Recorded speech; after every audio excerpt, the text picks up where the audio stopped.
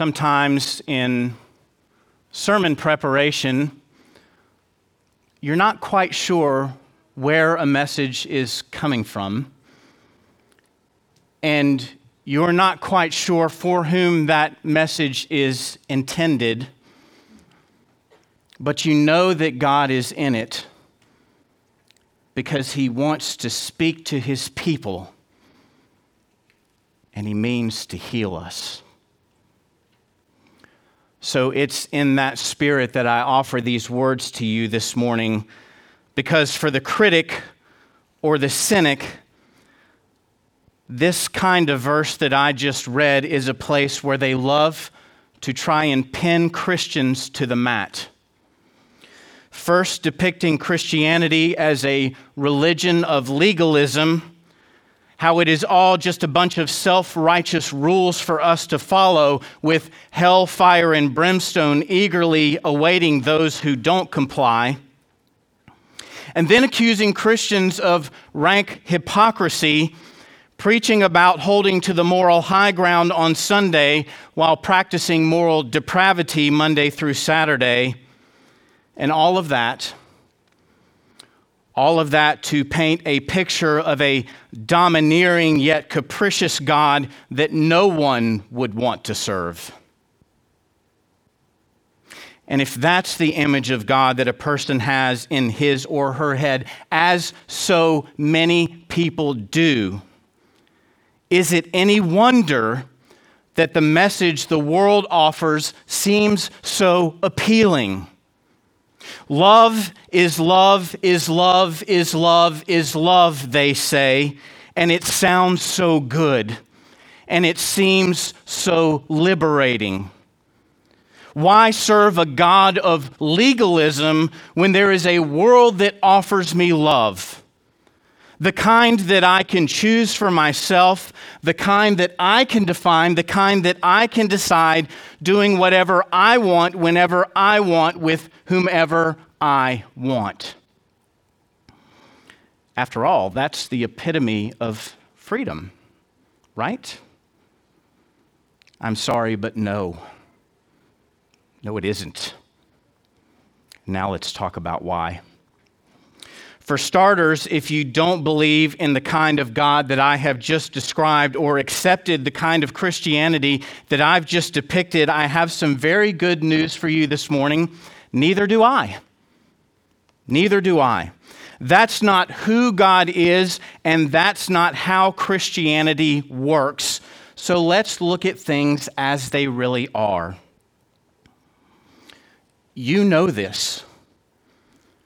Right now in our world, people are not at peace. They are not at peace. Now, I'm not this morning talking about the Ukrainian war, which is its own awful issue.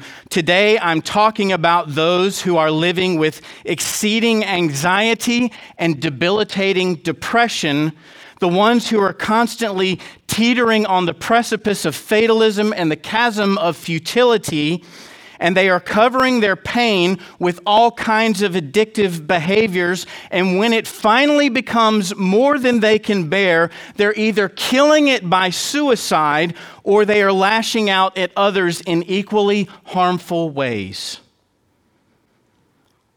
This, my friends, is its own epidemic. Plain talk. It's happening to far too many people, and most, if not all of us, have been affected by it one way or another.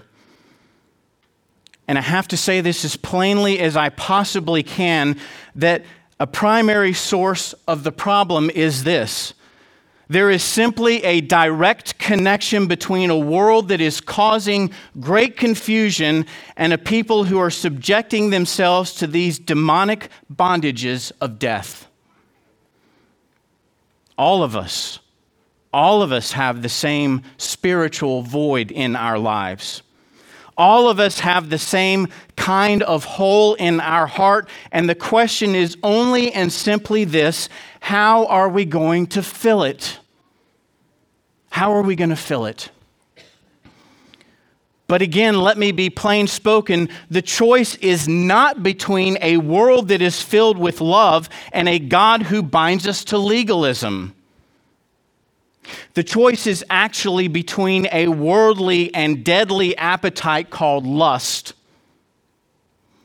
and a God who is and who offers every one of us his own infinite and abiding love.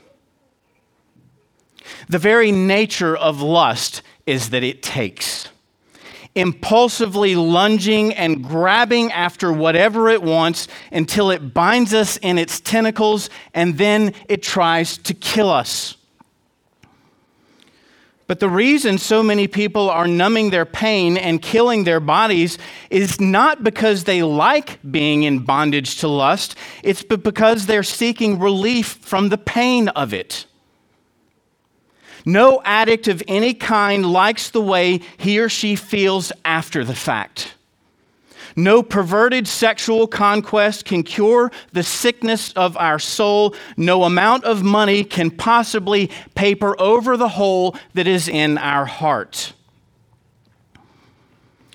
A very good friend and fellow clergyman once told me about his battle with alcoholism.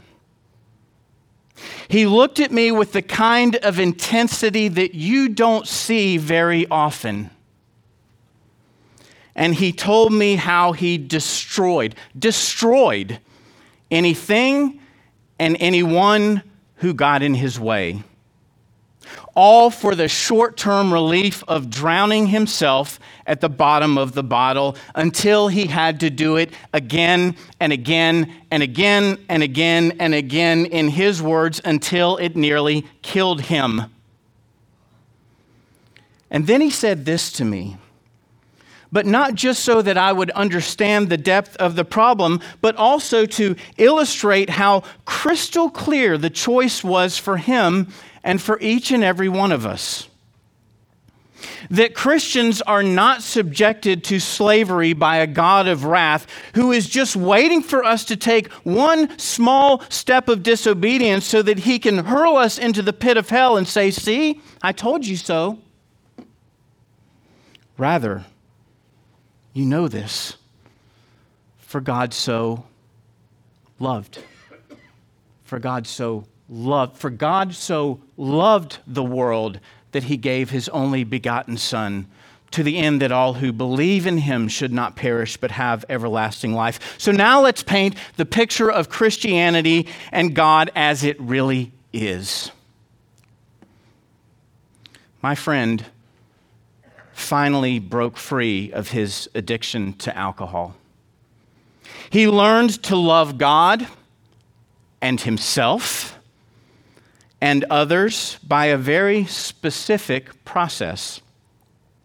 And he became an incredibly vibrant witness for Jesus until his death a few years ago, full of life and energy and zeal, with a true spring in his step and a gleam in his eye. And he talked to me about what made the difference in his life. He said it wasn't just admitting that he had a problem. He had done that time and time and time and time and time and time and time and time again. But he said it was only in submitting himself to the process of healing that he found salvation. Now, if that sounds something like Alcoholics Anonymous, guess what? It's exactly like Alcoholics Anonymous. That's what it is. But guess what else? AA stole it straight from the Bible. They took their principles straight from the Word of God. And so my friend talked about what it was like when he first went to AA. He said this, see if this sounds familiar, or am I just preaching to myself? I don't need this stuff. That's just a bunch of rules. I can handle it. I got this. I got this. And it took him several tries before he finally said, I don't got this. It's got me. Sounds like a lot of people in how they think about Christianity, doesn't it? But then he said something finally clicked. He finally realized that in order to be saved, he had to surrender. He had to submit himself. Something in his heart and in his mind had to change in order for him to change. And lest you think this is simply free advertising for Alcoholics Anonymous, what I'm actually doing is talking to anyone and everyone who's struggling this morning, Christian and non-Christian alike. Any one of us, by the way, myself included from time to time, who tries to fill that God-shaped hole in our heart with something that can never satisfy us because it is not meant to. It's not meant to. So, my dear friends, I don't know what you're struggling with this morning, but I do know this. We are all struggling with something, and it's called sin. And in our common struggle with sin, we have a choice. And God has made this choice crystal clear. Either we can keep doing the same things over and over again and expecting different results, and I think we know what that's called, or we can try something else this time. We can actually give it over to God. Not just admitting that we have a problem over and over again, but actually submitting ourselves to the only one who can save us from it. Even Jesus Christ, who loves us so much that he laid down his life for us, that we might find in him freedom from lust and the fullness of love. Is the church full of hypocrites? 100%. If that surprises you, please see me after class. Only one person has ever lived a perfect life, and his name is Jesus. The rest of us are a hot mess most of the time, if not all of the time. Does Christianity consist of a moral code? Yes. There are things that are good for us to do, and there are things that are bad for us to do. But here's the thing about that. We're all going to follow rules. Either we're going to follow the ones that we make up on our own, and by the way, how's that working for you? Or we will follow the ones that God gives to us. Why? Because he loves us. That's what good parents do, isn't it? So that in loving submission to him who knows what's best for us because he loves us, we can find the forgiveness and the freedom that we so desperately crave. And guess what? The peace, as Jesus says, that the world cannot give because it does not have. Stop looking for peace in the world. You will not find it. It's not there. Now, the last thing I want to do this morning is get out of the way, actually, and invite Jesus in and allow him to do what he does best, because he says to us, "Come to me, all who labor and are heavy laden, and I will give you rest." That's his promise. If you're burdened and you will just bring it to him, he promises he will give you rest.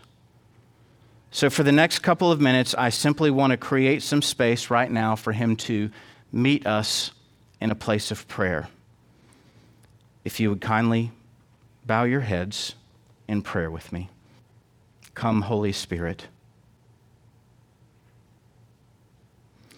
Fill this place and fill our hearts right now, with your holy and life-giving presence. Make yourself unmistakably known to each and every one of us in this room right now. Shine the light of your love into the darkest corners of our hearts. Show us that place or those places where we are struggling right now in the name of Jesus Christ. Find in us those places that we have hidden from you because we were too ashamed, and the things that we have kept from you because we were too afraid. Lord, the burden and the baggage of our sin is too heavy and we cannot carry it. Help us, Lord, to realize that it's not enough just to keep admitting the problem, but that healing and salvation comes in submitting ourselves to you fully. Help us to let go right now, Lord. And now, by the power of your name, Jesus Christ, produce a healing work in us. May the merits and mercies of your love poured out for us on the cross always serve to remind us that you first loved us so that we can love you in return. And now, Lord Jesus, I pray, take from us those things that we haven't wanted to give you because we've been too embarrassed, too ashamed, too afraid, or too guilty. Show us how you can and will change us, even right now, even in the blink of an eye. And now, most holy Father, please do not let us leave this room this morning the same way we were when we walked in the door. But build in us, I pray, a testimony to your healing and reconciling love that we may show forth your praise to the ends of the earth. All this I ask through the great name of Jesus Christ our Lord. Amen.